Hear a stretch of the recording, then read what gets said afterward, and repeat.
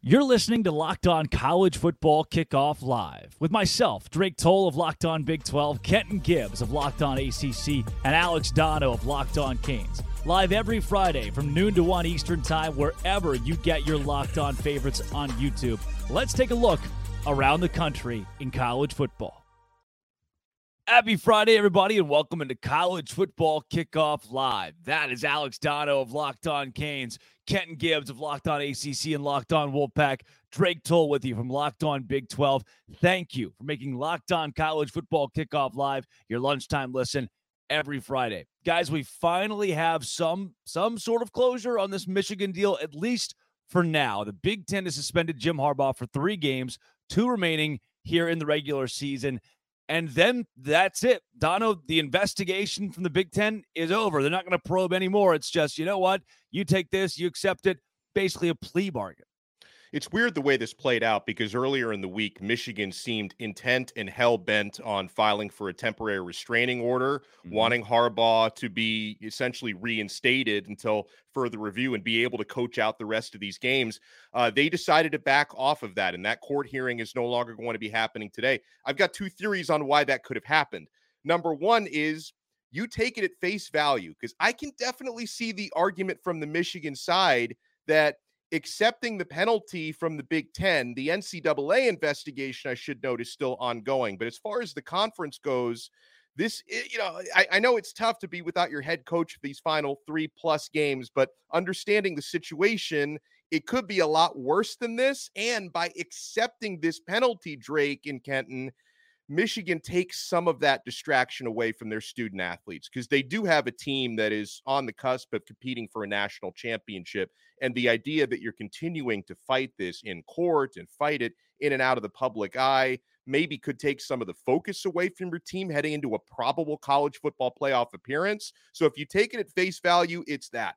Another one of the theories out there is, why did Michigan decide midweek to, instead of fighting to keep Harbaugh on the field, they completely turned face and said, okay, we're just going to accept this penalty?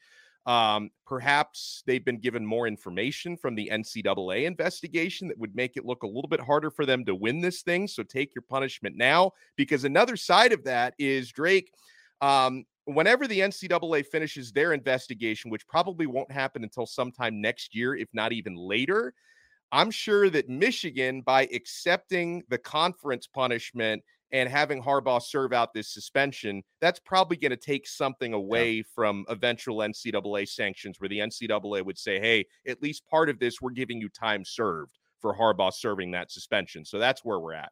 Ken, give me this. I don't think a guy could write a 600-page manifesto, steal signs at 30-plus ball games, dozens of games, and his head coach just never know about it.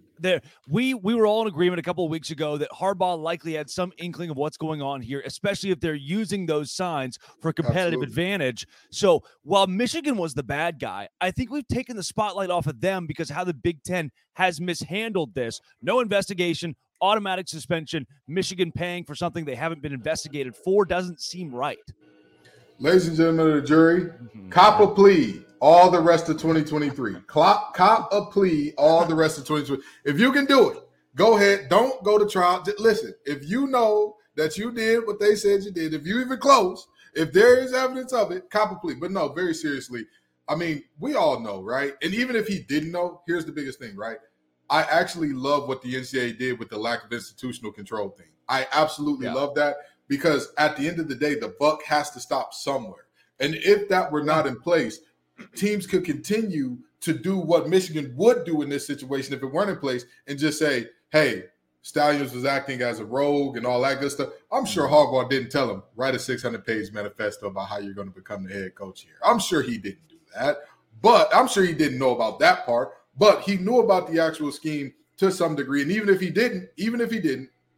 if I'm giving him all of the grace, all of the benefit of the doubt, saying he didn't know, at some point in time as the head coach, you have to be a part of stopping things like that from happening, stopping bad things from happening on your staff, knowing that you're hiring the right people as staffers. I get it. Apparently, nobody knows who's on their sidelines anymore. Congratulations, Jim McElwain in Central Michigan, for informing us of that. But the reality is, if you're hiring somebody and paying them a salary, you ought to know something about it. you ought to know what their dealings are, what they're doing, something of relevance about that person. Yeah. Also big this week, the coaching carousel is here. I think Dave Aranda from Baylor put it so well. When you're watching a commercial and see the bow on the car, somebody's getting fired. That is the mark of carousel season. This one starts with, what a segue.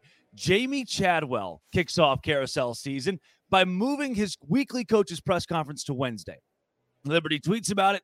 Jamie Chadwell retweets it and says, see you guys Wednesday. Where did he retweet it from? Starkville. Vegas, baby.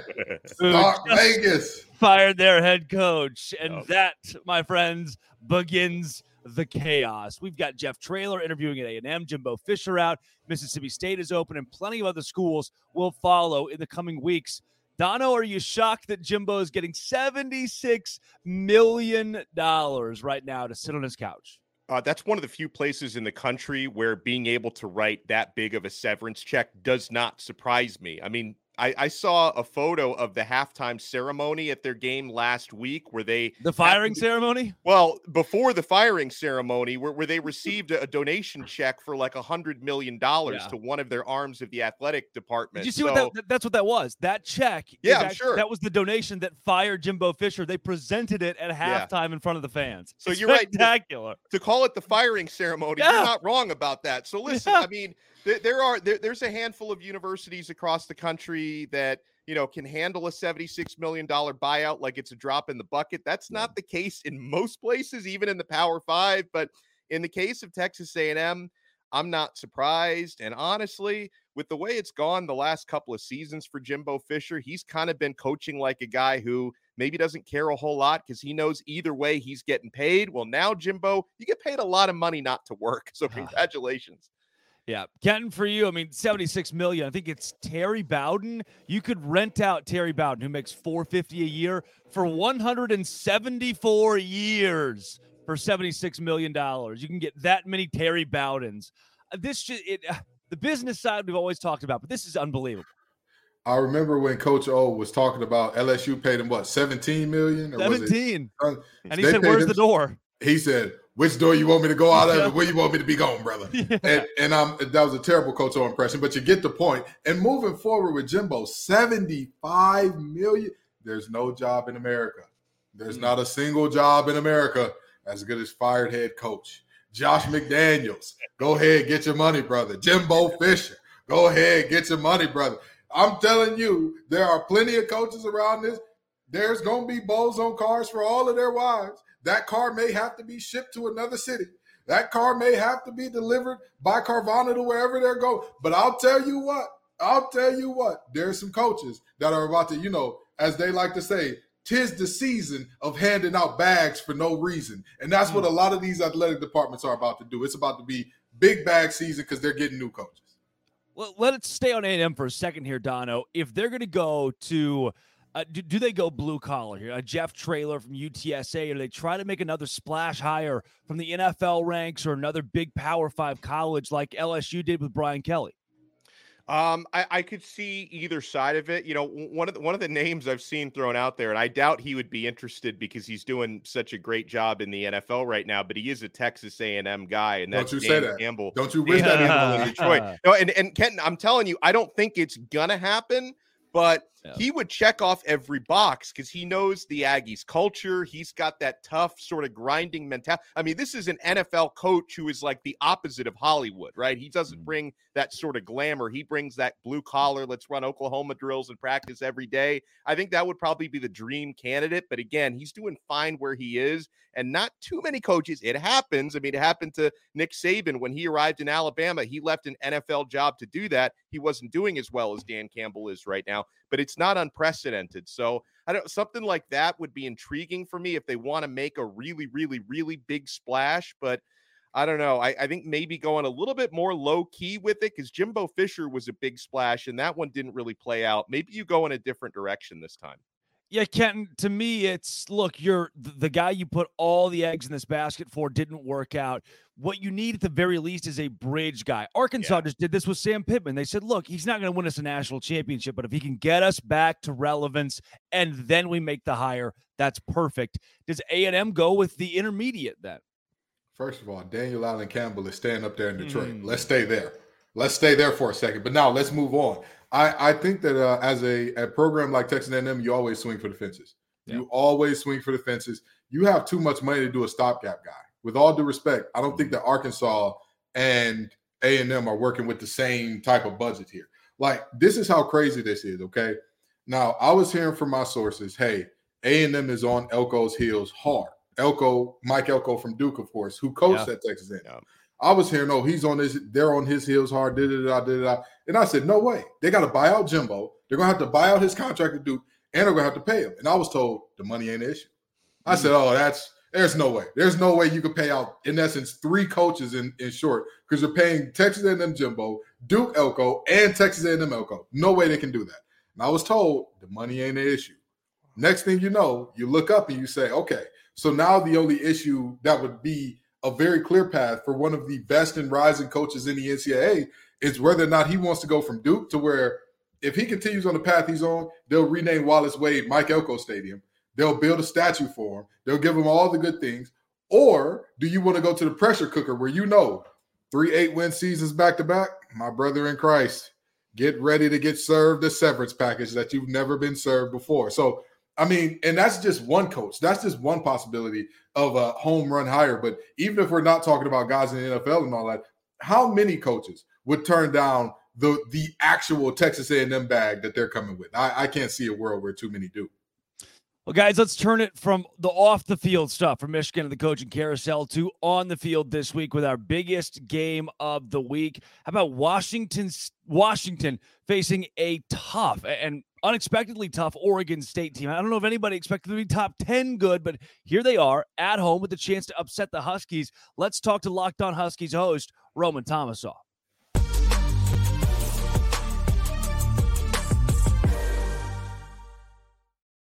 Roman Tomasoff and Locked On Huskies here with Locked On College Football Kickoff Live. Roman, Oregon State, Washington. For a Washington Huskies team, it's already beaten some of the powerhouses of this conference. I can't imagine they're batting an eye at Oregon State, though those Beavs seem much better than expected.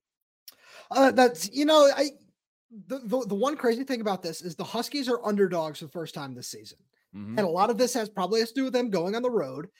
But the Huskies they're taking this one a little bit personally. They've gone on some national shows this week.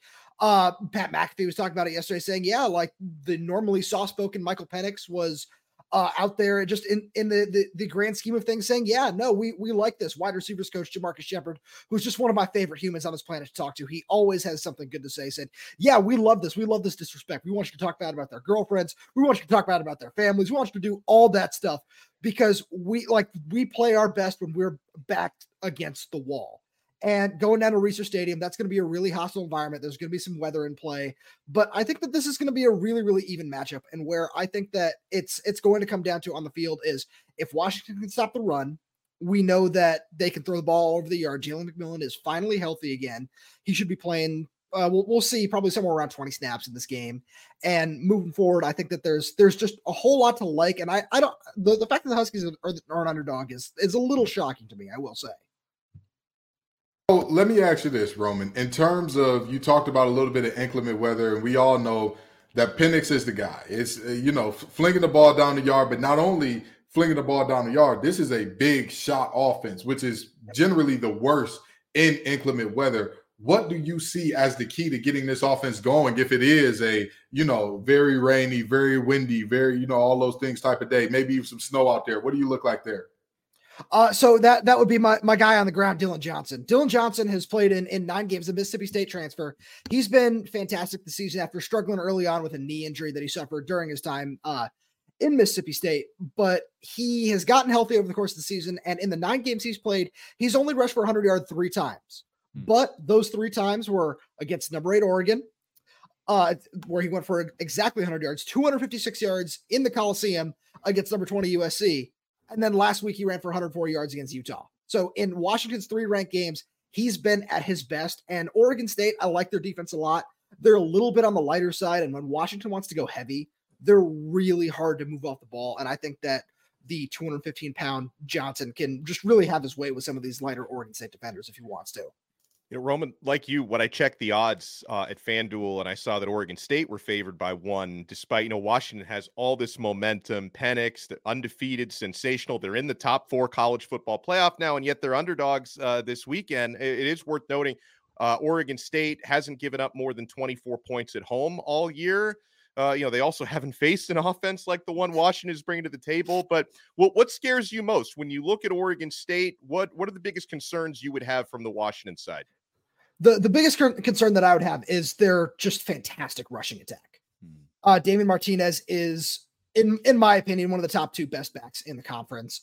And if he's been fantastic all season long. That offensive line that they have there is unbelievably good. And they've just done whatever they wanted all season long. And I think that Washington's defense, it's been a little bit questionable at times. They did a really good job after allowing 28 points in the first half last week against Utah, just shoring up, not allowing anything in the second half. They held them to like 75 yards just over the course of the second half. And that offense doesn't move the ball really well through the air, but they're a rushing attack, and they held them far under their season average. They only rushed for 115 yards last week. So I think that's going to be the biggest concern that I have is if Oregon State can run the ball effectively. Roman, give me a score prediction. That's tough. See, I usually don't do score predictions because I'm the worst jinx on the face of the planet. Yes. Tell me Oregon State's going to win. Tell me Oregon State's going to win. Washington wins. That's what I can give you. I love it. Roman Thomasoff, Locked On Huskies. Thank you for joining Locked On College Football Kickoff Live. Thanks for having me.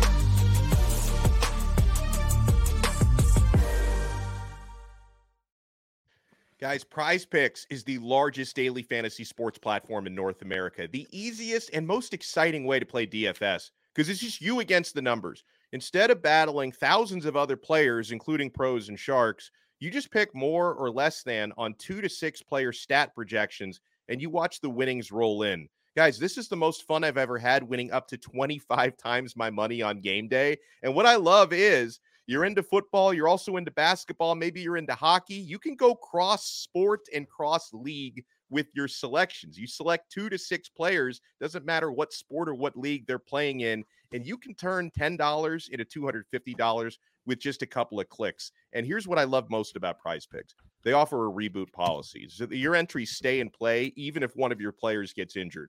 For football and basketball games, if you have a player who exits the game in the first half and does not return in the second, that player is rebooted.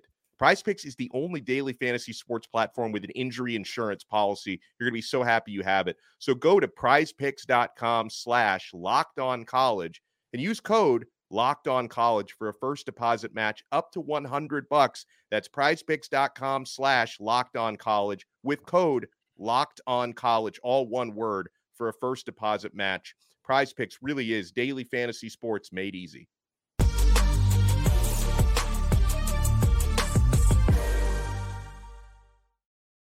It's the segment that we've all been waiting for. Some of the best bets this week come from the sneakiest. It is time for Sell Me Why. I'm back. The BYU Cougars play host to the reeling Oklahoma Sooners tomorrow at noon Eastern. Cougs are 24.5-point underdogs at home for a BYU team that seemed so promising a few weeks ago. Here is Jake Hatch of Locked On BYU to sell us why the Cougars cover 24.5.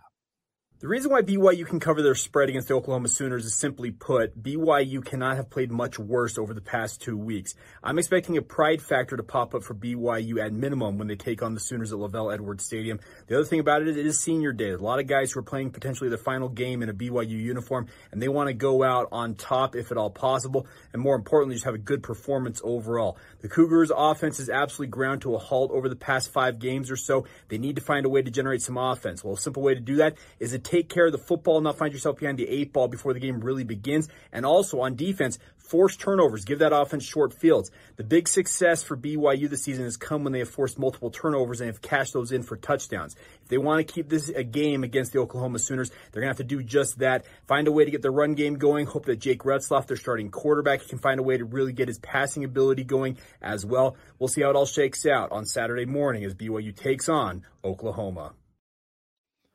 Guys, I know we've gotten into more of a commentary on how the hosts approach Sell Me Why. There have been those little tells where you hear maybe the host isn't sold, and a lot of this is, can they show us? Can Can this guy step up? Can this happen? And not here's what will happen. Here's where BYU does have the edge. Dono, 24.5's a lot. That's why I stay in and out on this one. But as far as being sold, I'm not in either direction.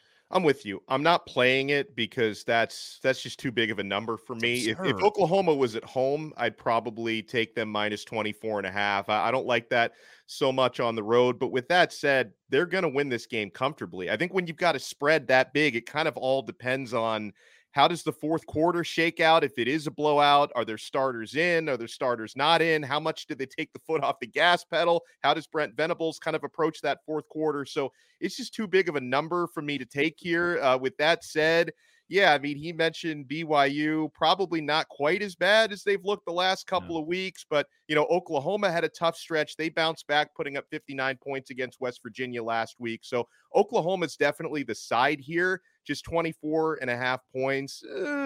If I had to pick a side, I'd pick Oklahoma, but I'm sitting this one out. Yeah, Kenton, a conference game between one team in Oklahoma that has had a rough few weeks, and then a BYU squad that's a game away from being bowl eligible, and they're at home. I balk at 24.5 in almost any conference game. That Texas game has broken the odds makers when it comes to Oklahoma. Texas is 1-3 against the spread since that game. BYU covers this ball game, and let me tell you why. I'm looking at this, and as much as I love Coach Venables, because y'all know, I've talked about it many a time on this show, how much I love me some Brent Venables. But the reality is they're not pissed off anymore. They got their pissed off game out of them last week. And beyond that, what do they have to tune it up and get style points for? What is the motivation or the reason to get? If they were in the playoff hunt, I would say, hey, can they beat this team by 24? Absolutely. What does Venables gain by going after that? If you're number 5 and you think that there are going to be 5 or 6 undefeated teams, you got to run it up. You got to get your style points.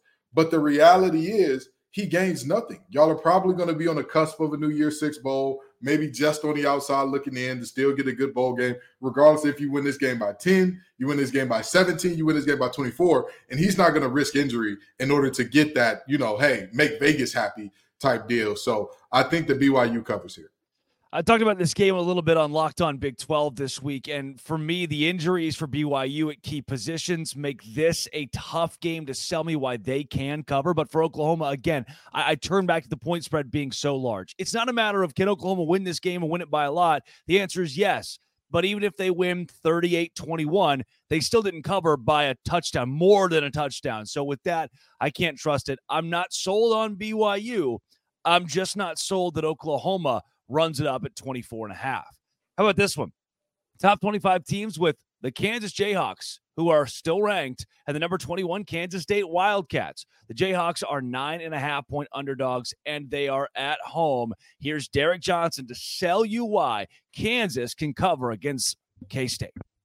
I'm Derek Johnson with Locked On Jayhawks. Why can Kansas cover the spread on Saturday in a top 25 Sunflower Showdown? For one, it's senior day. They're going to be juiced up. 19 seniors that have meant so much to this program. And if not now, then when? They've lost 14 straight to K-State. They are chomping at the bit to get back at it, and they have the emotion you would think on their side in this game. But they're 2-0 against the spread coming off a loss this year, which they're coming off of last week against Tech. 4-2 against the spread at home. They are also 3-1 against the spread this year as an underdog, and 2-0 against the spread as an underdog at home. But beyond that, how are they going to do it? Well, it's going to take the rushing game to get going. And as great as Kansas State has been, as great as their defense has been overall, Texas ran for 230, 6.2 yards per carry. Texas Tech ran for 182 on over 6 yards per carry. Oklahoma State and UCF both ran for around 150, 150 plus on over 4 yards per carry. Kansas has a great running game. If they can get that going, they can cover the spread, which is exactly what can happen on Saturday. Yeah, Derek had to bury the lead here a bit because Kansas quarterback Jason Bean was questionable. It looks like he's going to play, took most of the reps in practice on Wednesday. With him being back in, that's a huge boost. Kenton, this is a Kansas team that, when at full strength, is very dangerous. But I want to pause it there. I want to pause the full strength thing and go to something that Derek mentioned, senior day. I mean, you've been right there before. Does that truly add, does it add that much juice? The thing is, senior day is just like every other major event that happens to a football team. It could be a positive, it could be a negative. Some teams, they see senior day and they're like, all right, great. We're going to get the seniors out there. All the seniors are going to start, all the seniors that we can find, the walk-ons, the, end of the bench guys, all that. And we're going to feel great about it. We're going to play great. Some folks, senior day is a little bit too big of a moment. It's a little bit too much pageantry. It's a little bit too much before the game. So I don't want to say one way or the other, whether or not it's a positive or negative motivator. It's all about what you make it. But going from there, I'll tell you this much. I'm worried about the lack of continuity at quarterback for Kansas. And I understand that you're getting the starter back. I understand that. But we have seen many a time where the starter comes back and the timing is just a little off because you're used to the backup that throws that hook route inside and up instead of directly on your numbers and all that type of going on. And so that's tough for me. And also, this 15-game winning streak for Kansas State didn't come by accident. We can talk about, hey, this is not the Les Miles years and all that, sure. But even after that, this Kansas State team has absolutely dominated this rivalry. So with that being said, I think that Kansas does exercise some demons here. But you said Kansas State is 9.5 point favorites? 9.5. Okay, Kansas State 9.5 point favorites. I don't think Kansas State covers that. So I have been effectively sold on why Kansas will get this done. I apologize for mentioning the quarterback there, but I think they'll get it done. You did. You gave me every reason to not trust Kansas and then gave me Kansas plus 9.5. Donna, what do you got on this one? Yeah, you know me, Drake. I like to approach these sell me why segments as if I'm a juror and I'm like hearing an argument in court. And I thought that was an excellent sell me why. So some of the preconceived notions that I had about, Kansas State winning 14 straight times in this rivalry, but being such big favorites on all these home dogs. And I know there's one in the ACC we're going to talk about as well, but all these big home dogs around college football is making my head spin a little bit. I think Kansas is going to cover. I think they're probably going to lose a game by 3 points to a touchdown. They're going to cover the 9.5.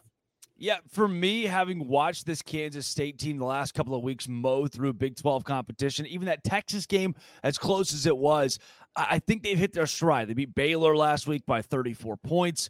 They're in a position to make another statement this week as they try to get to the Big 12 championship. And guys, something we can unpack later on. I don't know if you saw this. The Big 12 changed its rules this week. The Big 12 had in the rule book, if there is a tie at the top of the conference with 3 teams, your quality of record, basically your record against common opponents, is what sends you to the Big 12 championship game. Kansas State was gearing up to go to that game, and guess what happened? The Big 12 changed the rules in the middle of the week and said, no, sir, it's going to go by head-to-head, which should have been in place to begin with. Yeah. Now, Oklahoma State is in the Big 12 championship. In a matter of 48 hours, it was ripped from the Wildcats with 2 weeks to go. They've got a lot to play for, and for that, I'll give them 9.5 points. They win it by 10. 34-24 in Lawrence. This one, though, we'll go to the ACC where you guys live. Number 20 North Carolina Tar Heels traveling to Death Valley to take on the unranked Clemson Tigers. Isaac Shade of Locked On Tar Heels is here to sell us why. They will cover 7.5. They're underdogs. Hey there, it's Isaac Shade, the host of Locked On Tar Heels, and I'm here to sell you why North Carolina is going to cover the 6.5 point spread at Clemson on Saturday. 4 words for you: Drake May, Omarion Hampton, the leaders of the nation's 3rd most prolific offense. Now, to be fair, Clemson is the best defense Carolina is going to see all season. And last year, they held Drake May in check and have only improved since then. But guess what? So has North Carolina's potent offense, and most importantly so, because they can now play complementary football that comes in the form of running back Omarion Hampton. Last year, Clemson could sell out to stop the pass, but not so anymore because Carolina boasts the nation's 2nd leading rusher to go alongside everything that Drake May does so well. Hampton is a powerful between the tackles runner that gets better as the game goes on, aging like a fine wine. Don't believe me? Ask Dono over there. He's seen it up close and personal. All right, Dono, let's ask you. He didn't sell me though. As good of a job that Isaac did.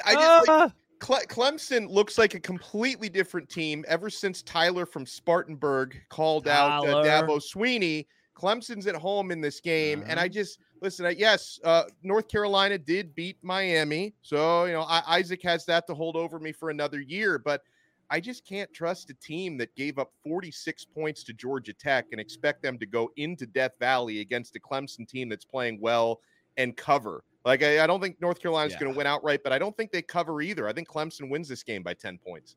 Kenton, this North Carolina team frustrates me so much because they lost to Virginia at home and Georgia Tech. And yeah, I mean, they have every opportunity to be 10-0 right now. They should be undefeated and in the conversation for college football playoff. But when it matters the most, they pee down their leg. I don't see why that doesn't happen again this week. First of all, nobody gets to outsing my sweet prince, Drake C. Toll. Nobody he does did that. a hell of a job. He did a hell of a. You tried. He's a worship pastor. It's not even fair. It's not a fair fight. And then to be nasty and throw shade at the Italian betting guy on this show. The ad guy, no. The commercial guy. That will not stand. That will not stand. This is Locked On College Football Live's Tyler from Spartanburg moment. Because I have had enough. This North Carolina team, I finally start believing in them, and all of a sudden they had to break the rubber sheets out to do some bedwetting. Mac Brown announces he's coming back this week. Everybody's excited about it. They're jazzed. They're geeked up. Death Valley is going to be the Deathly Hollows for this team. It's going to be that for their hopes for the season in terms of, oh, man, we really have a shot at the ACC championship game. No, you don't. This defense will not be the best you face all year because statistically there's a better one you got coming up, but we'll go there later. The reality is Clemson's defensive backfield has gotten exponentially better over the last few weeks. On top of that, they're now realizing Shipley is your all-purpose back, but Maffa is the guy. That is the guy who carries the mail and gets you home. So with that being said, I don't think that UNC goes into Death Valley and covers this spread. Drake May can do all he wants. Omarion Hampton is only rushing great against really bad teams. And with that being said, they're going to have some problems. But don't worry, Roy Cooper and company going to try to get South Carolina's AG on the line to make sure that Tez Walker is eligible to get open as well in this one. Could very well be a lock of the week this week, going Clemson over North Carolina at home. As we wrap up our Sell Me Why, let's talk about one of the biggest games of the week. Another one of these big games coming from the SEC, Georgia and Tennessee. Can somebody finally stun the Bulldogs? That is coming up when Eric Kane joins us.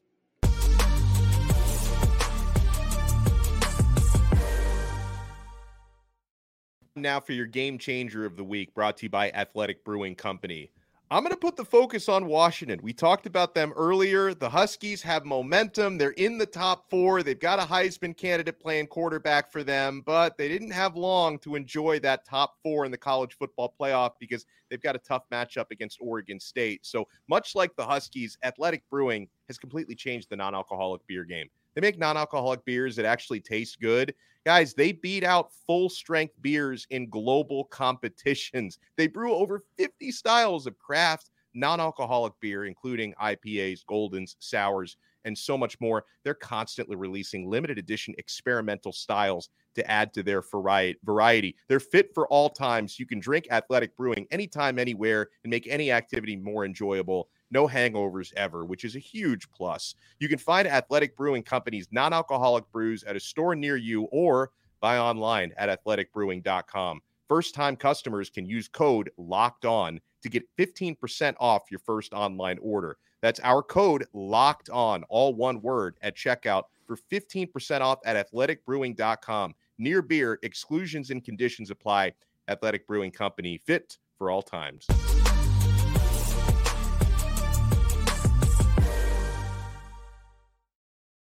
Eric Kane of Locked On Vols with us here on Locked On College Football Kickoff Live.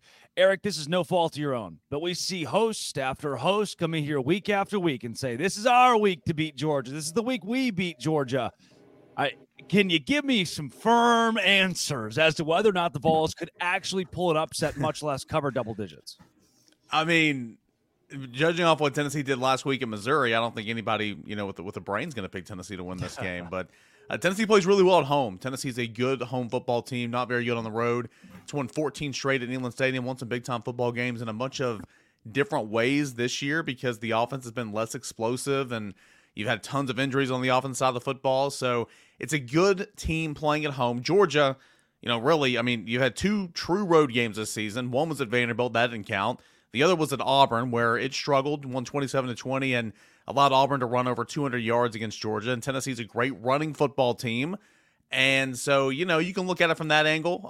We'll see what happens, but I feel like the juice for this game, it's kind of been the air for this game's kind of been deflated a little bit just based off Tennessee's performance against Missouri last weekend. Well, Missouri is a team that I'm very high on, but I was expecting a better performance out of Tennessee last week. Do you think that revenge factor, that anger, that, hey, we're pissed off that we didn't put our best on tape, do you think that helps this team that even if they can't win, just cover in this game? Yeah, we'll see. I mean, I would think so. I mean, Tennessee, under Josh Heupel, Tennessee is I think 8-2 after losses or something, or 8-1 after losses, whatever it is. They've been really good after losses. And again, what we saw from Tennessee last weekend was, that's not Tennessee. I don't know what that was. I'm not trying to say Tennessee is a college football top 4 team, but it wasn't that team that just no-showed. It was offense. It was defense. You had one play offensively, and that was it. And then everything else was just horrible. So it's a team that gets motivated after a loss. Again, coming home to play your first SEC game in 5 weeks. So I think that's going to be exciting to get back in front of playing the home crowd and all that. Tennessee responds well under Josh Heupel off losses. And again, Georgia's a good team. Georgia's gotten better and better, in my opinion, every single week. It's gotten healthy. It's dangerous right now, but Tennessee's just a different ball club at home, and the lack of a true road environment, I think, is going to hurt Georgia a little bit, at least in terms of allowing Tennessee to potentially cover, like you said. Yeah, you talked about some of the juice being taken out of this matchup, not only with how Tennessee played last week, but, with the SEC championship game already having been locked in. There are no conference title implications in this one. But I'm curious for more on the home environment and what you are expecting there, because Tennessee, they're unbeaten at home. They haven't lost there in a long time. Dolly Parton's going to be at the game. So I don't know. Is the Dolly factor? Y'all got some tickets available? Hold on. Yeah, probably not. Hello. Hey, everybody's fired up for Dolly. All right, Dolly is the queen. She doesn't come around often, especially to Rocky Top, but when she does, you roll out the red carpet and everything. So it's going to be fun. I hope that there's something in the works for her to get out there with the Pride of the Southland marching band and sing Rocky Top. I think that'd be amazing. I would imagine she's here for a reason, so maybe that gets people fired up. But nah, if she's in the house, you've got to put on a good showing because she's the queen. I love it. She's got the Dolly Magic coming this weekend. Eric, unabridged, I know you've probably over the course of the week talked yourself into where Tennessee can win this game because it's an SEC matchup. Any given Saturday, it's possible. If you had to pick it right now, do you have enough confidence to say the Vols will win? No. No, I don't. And honest man, good man. I call it like I see it. And in fact, I've called Tennessee to win every single game this year so far until this week. And you just can't trust Tennessee right now. Even though I do believe that they're a better team at home. I do believe it's a good running football team. But in the 3 losses this year, Tennessee's run game just not shown up. Joe Milton ran pretty well at Alabama, but your traditional run game has not run well at Florida, at Alabama, at Missouri. And up until last week, this run game was leading the SEC. Averaging over 230 yards a game. It's a good run game, but in losses, it doesn't show up. And in 2 years under Josh Heupel, Tennessee's been able to run on everybody, but Georgia. Tennessee just can't run on Georgia the first 2 years under Josh Heupel. So we'll see if that trend can kind of alter here in 2023. But if Tennessee wants to have a chance to win this game, if Tennessee wants to have a chance to be in this game in the fourth quarter, which I believe if Tennessee does what it does well, it can absolutely make this a game. It can absolutely have an opportunity to win.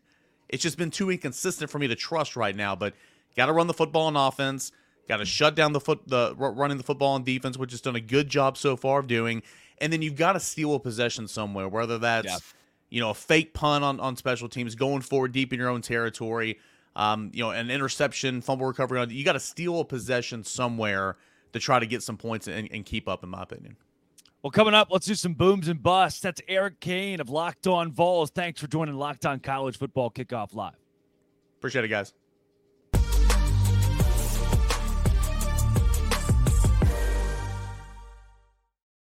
All right, fellas, let's do some booms and busts. I'm going to start because I bury my own lead here. I usually have you guys go, and then I'd fall in place. James Franklin and Drew Aller and all these guys, because we keep going through the whole, Penn State's college football playoff material, and, they're going to win the big game. You know what it's starting to remind me of? You ready for this? What if James Franklin is just Big Ten Mark Richt?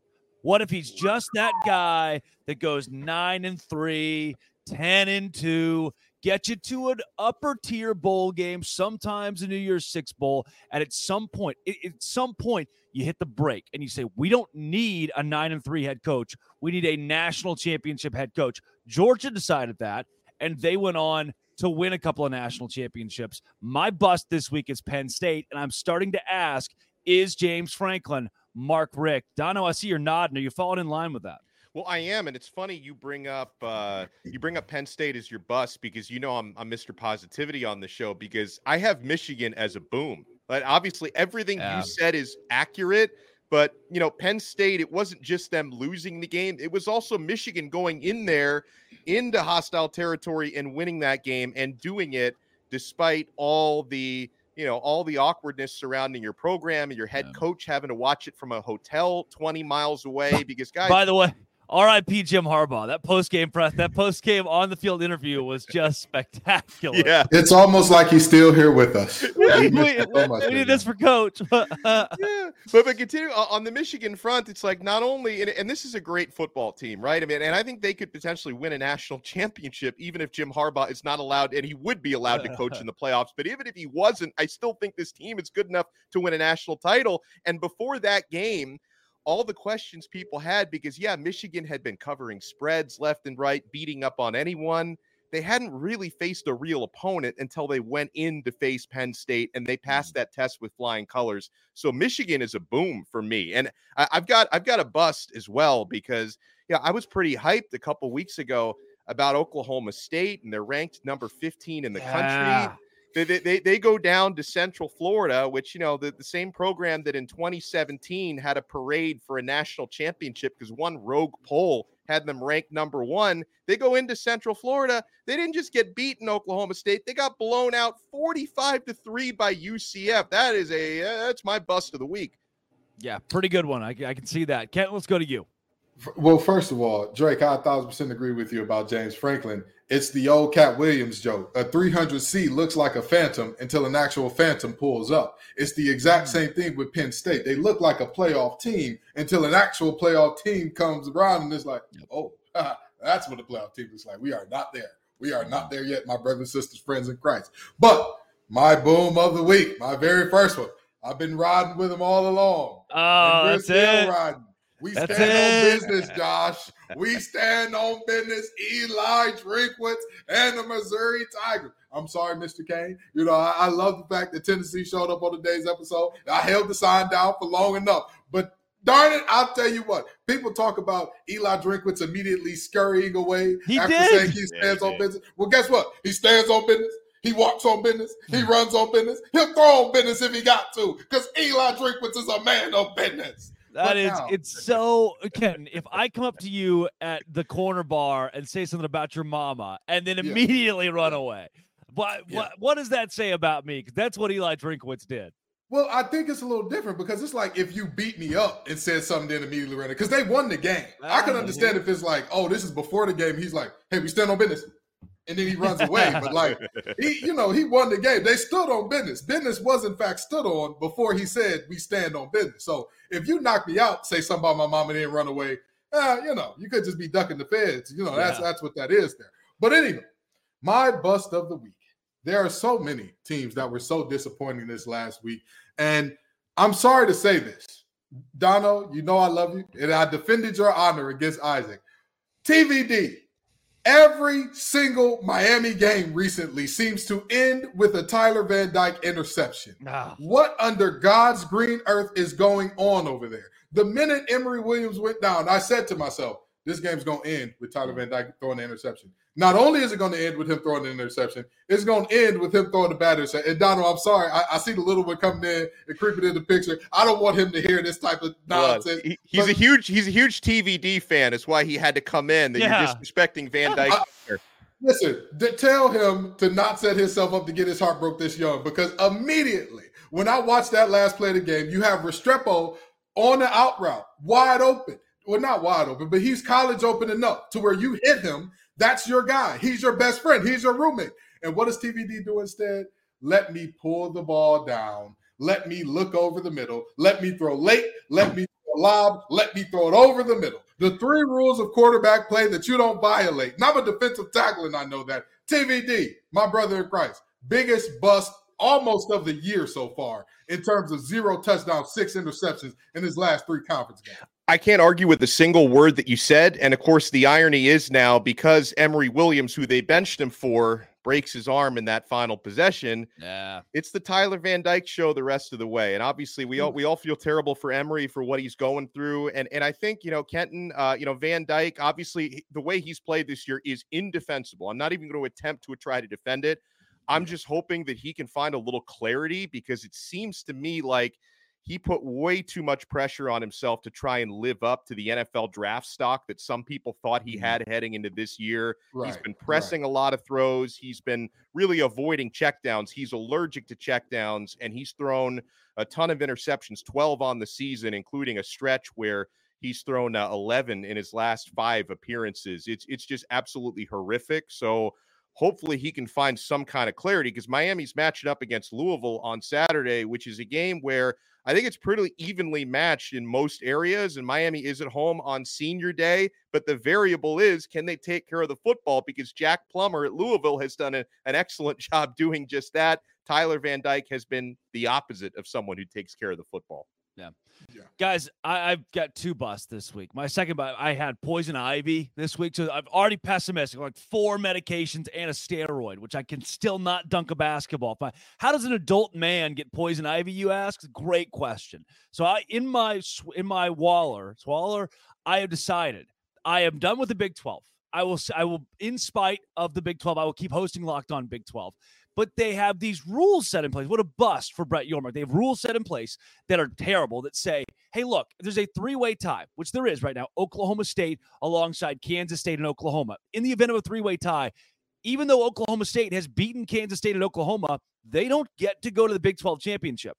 The reason why is because the rule is written that it's based on your record against common opponents. That doesn't make a lot of sense, right? That shouldn't go above head-to-head.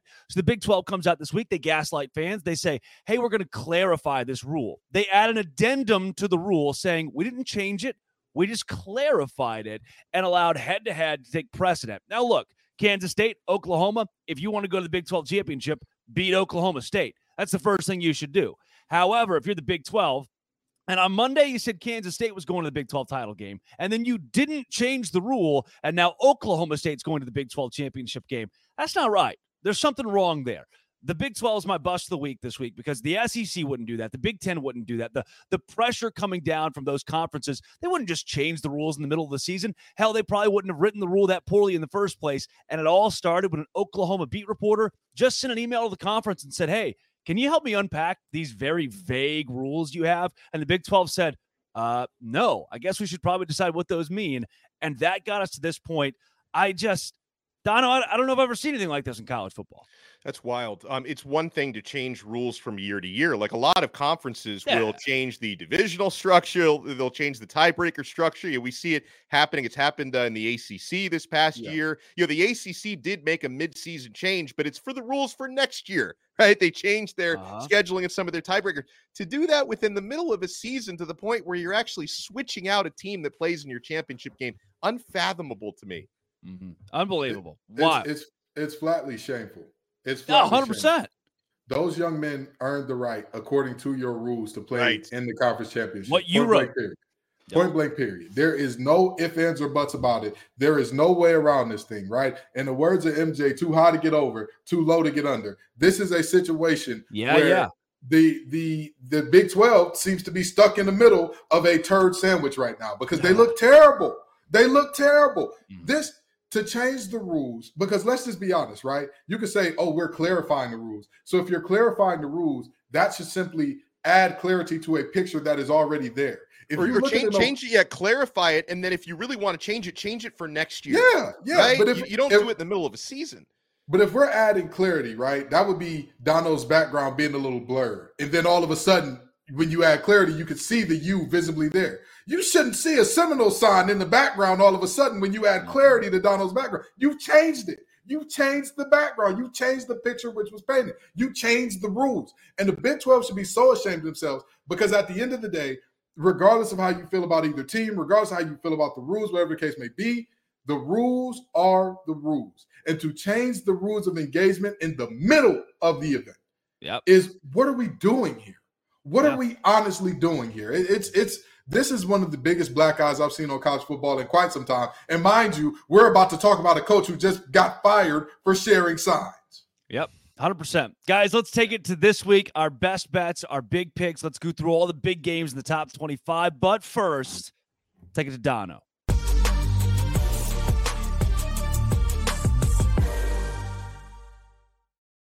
Picks is the largest daily fantasy sports platform in North America, and it's the easiest and most exciting way to play DFS. I love Prize Picks because, guys, you're not going up against thousands of other players, including pros and sharks. It's just you against the numbers. You pick more or less than on 2 to 6 player stat projections and watch the winnings roll in. You can win up to 25x, guys. Within 30 seconds, you can turn a couple of clicks into turning $10 into $250. And I love this time of year with so much going on, football and basketball. You can go cross sport and cross league in your selections. And Prize Picks does something no other DFS service does. They offer a reboot policy so that if your entries stay in play even if one of your players gets injured. For football and basketball games, if you have a player who exits the game in the first half and doesn't return in the second, that player gets rebooted. Prize Picks is the only daily fantasy sports platform with an injury insurance policy, and you'll be so happy you have it. Go to prizepicks.com/LockedOnCollege and use code LockedOnCollege, all one word, for a first deposit match up to $100. That's prizepicks.com/LockedOnCollege with code Locked On College for a first deposit match up to $100. Prize Picks really is daily fantasy sports made easy.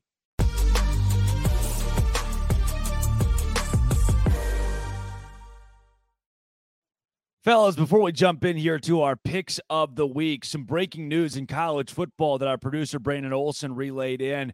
Michigan has fired linebackers coach Chris Partridge, who apparently was good buddies with Connor Stallions. We just saw the acceptance of the 3-game suspension, and now Kenton, a firm firing here.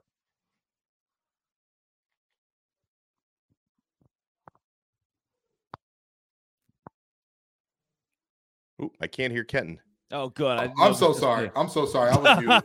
We have the moment of demarcation here. That's what's happening. Yes. We have the moment where Michigan is saying, okay, we're going to shed everybody who definitively is indicted or indicated to have been a major player in this sign-stealing scheme. We're going to shed all of them. We're going to accept the punishment, and we're going to go from there, as opposed to trying to hold on to Partridge, hold on to Stallions, and say, hey, we're going to rally around you and do all the things. I don't know if they were the only ones in on it. I don't know if they're just the fall guys, but that's what seems to be happening. You know, the reality is this is Michigan saying, hey, we accept it. We accept the blame. We're going to get rid of the negligent parties or the bad actors and move forward from there. Much like my mic was a bad actor when I first started this segment.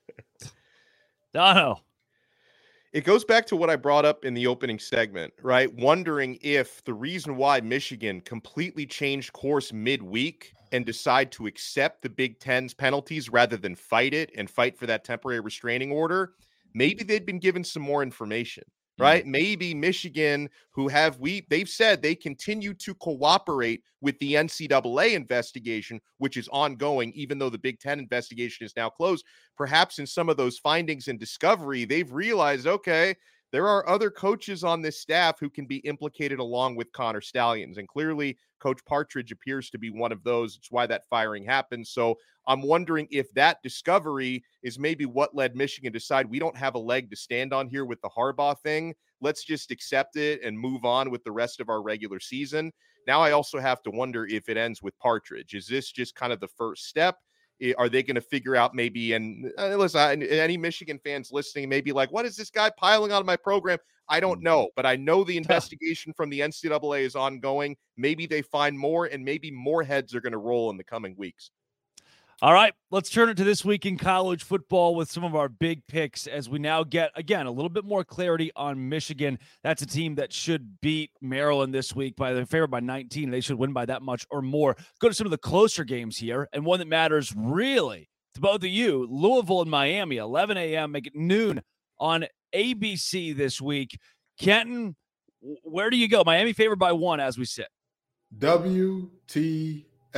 Wrong team favorite. Oh. How Miami is a 1-point favorite in this game is beyond me. And I mean that from a ton of standpoints. Don't get me wrong.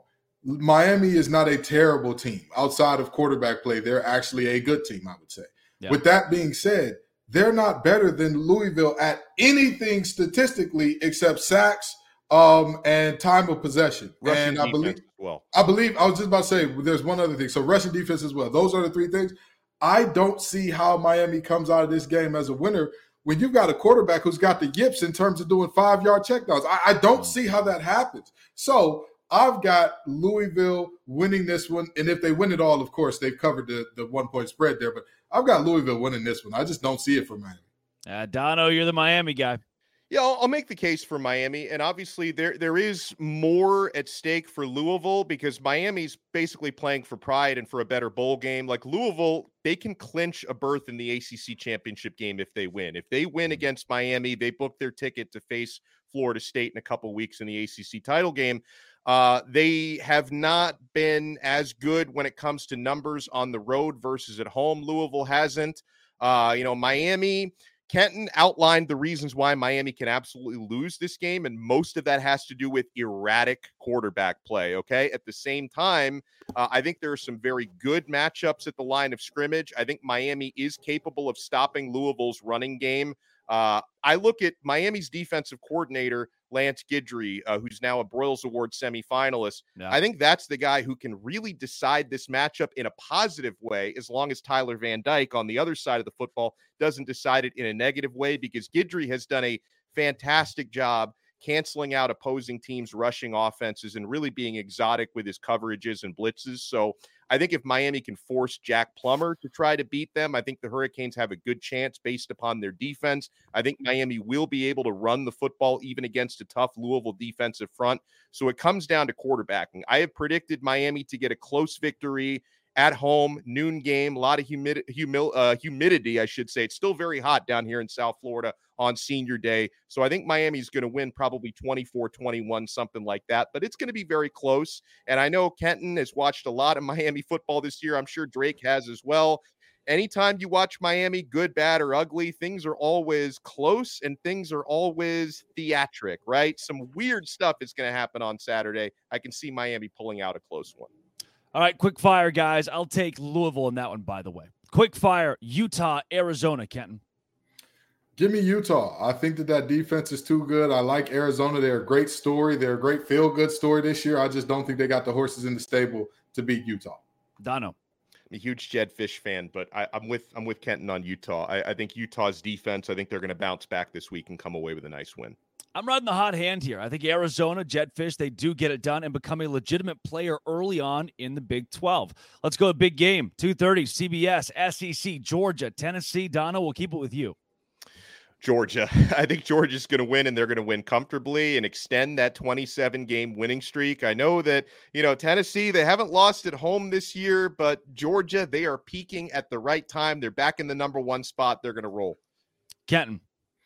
Hustle and flow was also based in Tennessee. And as the great CJ once said, whoop that trick. No, I'm just joking. Very seriously, it's not going to go well for Tennessee. Georgia is going to beat the brakes off those boys. Let's take you to Kansas State and Kansas. Sunflower Showdown. This one in Lawrence and Kenton. Give me Kansas. I got Kansas in a really, really close game. I think Kansas finally breaks that streak. I think they got all the horses in the stable to do it. I think that they're finally ready to have that moment. And they've been up and down and all that good stuff, but I think that this is their moment to finally show, like, hey, we're here. We've arrived. We can do things in this conference. Dono. Going with Kansas State. It's been a one-sided rivalry in their favor. They're going to continue that trend. Give me Kansas State as well. Everybody taking Texas over Iowa State here. Is that right? Just want to make sure. Yes. Iowa State it is. One of us picks Iowa State to beat Texas this week. Wow. Now, our last two games here, I want to give you the college game day pick. James Madison at home against Appalachian State, Dono. I haven't looked at the spread, but I will tell you, Appalachian State is always one of those teams I enjoy watching. I think they're going to pick up a dub. Wow, Kenton.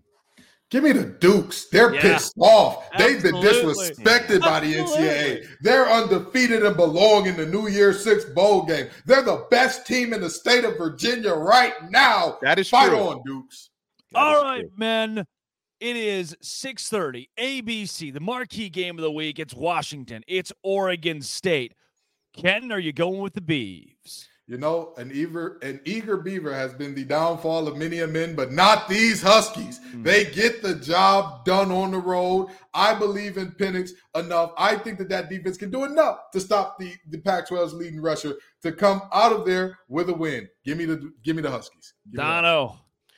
I feel like something weird's going to happen in Oregon State. And it's weird because, like, you can't even call it an upset because they're favored, right? I was surprised to see that they're favored, but I just feel like the narrative is set for a letdown with all the hype. And why Washington's had to really earn some close wins this season, going into the road against a tough team and a great running team. The fact that they're now in the college football playoff kind of feels good to be true for them. I think the other shoe is going to drop on Saturday. Beaver tail, I'm tailing Beaver. Oregon State, rat line, they get it done at home. I'm stepping in the poop, and I'm taking them. Give me Oregon State over Washington this week. That is Alex Dono of Locked On Canes, Kenton Gibbs of Locked On ACC and Locked On Wolfpack, Drake Toll with you from Locked On Big 12. Always a good Friday when you're on Locked On College Football Kickoff Live. Thank you for making Locked On College Football Kickoff Live your lunchtime listen every single week. I'll say it again. This has been and always will be Locked On College Football Kickoff Live.